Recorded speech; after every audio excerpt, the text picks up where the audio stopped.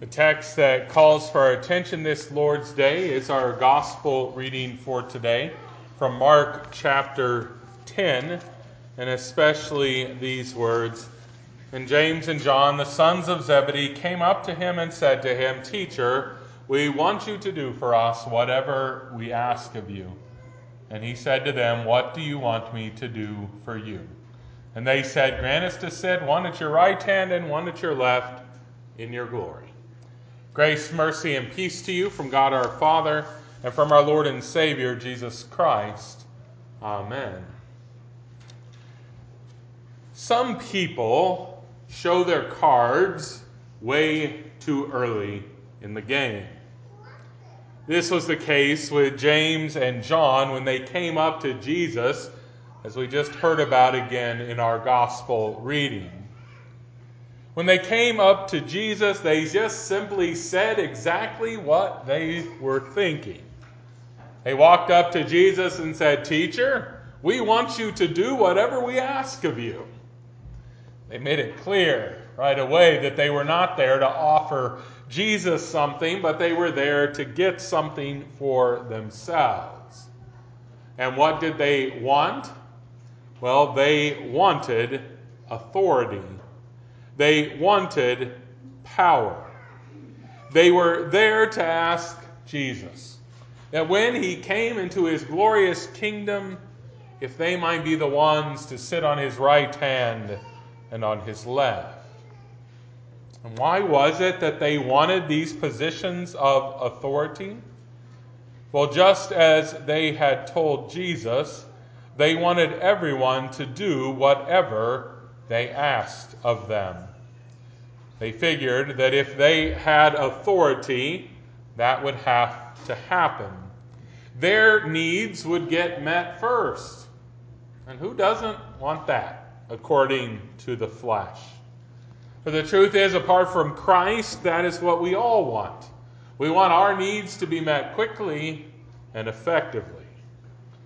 In our modern world, some might have expected that Jesus might respond to this bold question of these overzealous disciples by explaining to them that authority is always bad, and that every relationship should be operated in a spirit of equality, where no person has any authority over another.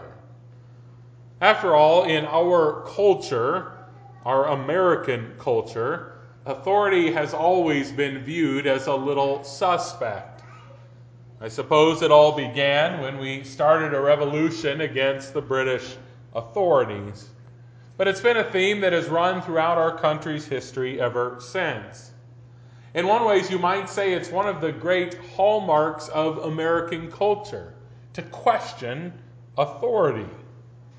You still hear it today in our political discourse. Both sides of the political spectrum rail against certain authorities. Those on the right often speak about the great evil of authority when it is vested in the government. And the left often speaks about the great evil done by people like husbands and clergy and bosses when they believe they have authority over others. So why is it in our world that authority has such a bad reputation? I think the truth is there are two reasons why authority is thought of so poorly in our world. The first, as I mentioned before, is that none of us likes to be ruled over. We truly believe that our ideas and our thoughts are unquestionably the best ones, and that our needs are always the most important. We therefore think that we need to kind of be able to do whatever we want, wherever we want, in order to make sure our ideas and our thoughts are known and our needs are met. We often look at those with authority and think they are just there to stop us from doing what we might otherwise do ourselves. Secondly, authority has a bad reputation because many who have authority have in fact throughout times misused that authority. Just like James and John in our text, those with authority end up saying to us through their actions, "We want you to do whatever we ask." They often use their authority to serve themselves. All of us have experienced personally or have heard stories about parents or rulers or pastors who have used their authority in an abusive way in order to have their desires fulfilled. So what is the solution when it comes to authority? Is authority irredeemable, as much of our culture has become convinced of? Should we try to rid our society of anything or anyone that would suggest that in a relationship one person might have authority over another? Should we try to simply empower all of those who have been traditionally thought to be underneath someone else's authority? Well, the scriptures would say that that is not the answer to the problem with authority. For the scriptures actually reveal time and time again that God has ordered almost all human relationships in a way where in each relationship one party is in authority and one is under authority. But the problem really comes when we do not understand how authority is to be used. Yes, the answer is not to get rid of authority, but the answer is that authority must be redeemed, so to speak. And that means that we must turn to the one Redeemer we know, Jesus Christ, our Lord. How is it that Jesus redeems authority?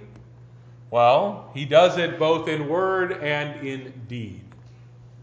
First, let us listen to what he says. He told those power-seeking sons of thunder, James and John, who had come to him asking for places of authority, that they were not to think about authority like the rest of the world thought about authority. They were not to think of authority as something that was sought out by people in order to assure that they got exactly what they wanted. Instead, they were to learn that authority was something that was given to certain people by God in order that they might be able to serve those placed under their authority well. Whoever would be great among you must be your servant, and whoever would be first among you must be slave of all, Jesus said. That is the first way that authority is redeemed. It is redeemed when we understand from Jesus that the type of authority he speaks about is not to be used selfishly, but rather selflessly. But of course, Jesus never simply taught in words, but backed it up with his very life. As he said, the Son of Man, after all, came not to be served, but to serve, and to give his life as a ransom for many. When James and John asked for those places at Jesus' right and left when he came in his kingdom, Jesus asked them whether they were ready to drink the cup that he would drink. Now, of course, James and John were quick to say they were able. After all, surely the cup that a king would drink would be filled with something sweet and soothing. But Jesus rightly told them they did not understand what they were saying. For you see, the authority that the Son of Man had been given meant that he would drink a bitter cup of suffering and death. And why would he use his authority to die? Well, because that is the only way he could serve us well. That was the way that he would serve us, by saving us. And that is how authority is redeemed. It is redeemed when we understand that Christ used his own authority as the Son of Man, not selfishly, but selflessly. And all this means that you and I need to rethink how we think of authority. For the truth is, almost all of us, especially who are grown, are in some relationships in authority in a relationship that we have. And we must admit that often when we are given authority, we are tempted to use that authority selfishly instead of selflessly. We want to use it to get what we want. But Jesus tells us that is not how we are to think of authority. And so we must repent when we seek to use authority for ourselves. But then there is another thing that calls for our repentance. We must also repent of the way in which we often receive those that God gives us who have authority over us. Again, instead of rebelling against them, we must see that we are to receive them as a gift that God has given to us. They are people that God has given to us to help take care of us. And so when we have, for those times when we have rebelled against authority, we must also repent. No, Jesus, when asked about authority, doesn't get rid of authority. He doesn't rid the whole world of the concept of authority. Instead, he redeems the concept by teaching and living truth. Today, Christ forgives us of our misuse of the authority we are often granted. And he forgives us as well of those times when we are less than thankful for those people that God has given authority over us for our good. And you know how he does it? Well, all with his authority. Just moments ago, I told you that by Christ's authority, all of your sins were indeed forgiven. And they were forgiven because Jesus drank that bitter cup of the cross. Today, God delivers to you those words of forgiveness which were spoken to you. He gives you that forgiveness also in this meal that will be served to you, where he is present for you, according again to his authoritative word and promise. Today you enter here and you learn how authority is redeemed. For you see Jesus, the one with all authority in heaven and on earth, use that authority to serve you, to save you. Yes, you leave here seeing just how good it is when someone who loves you has authority over you. And that is how authority is redeemed. Amen.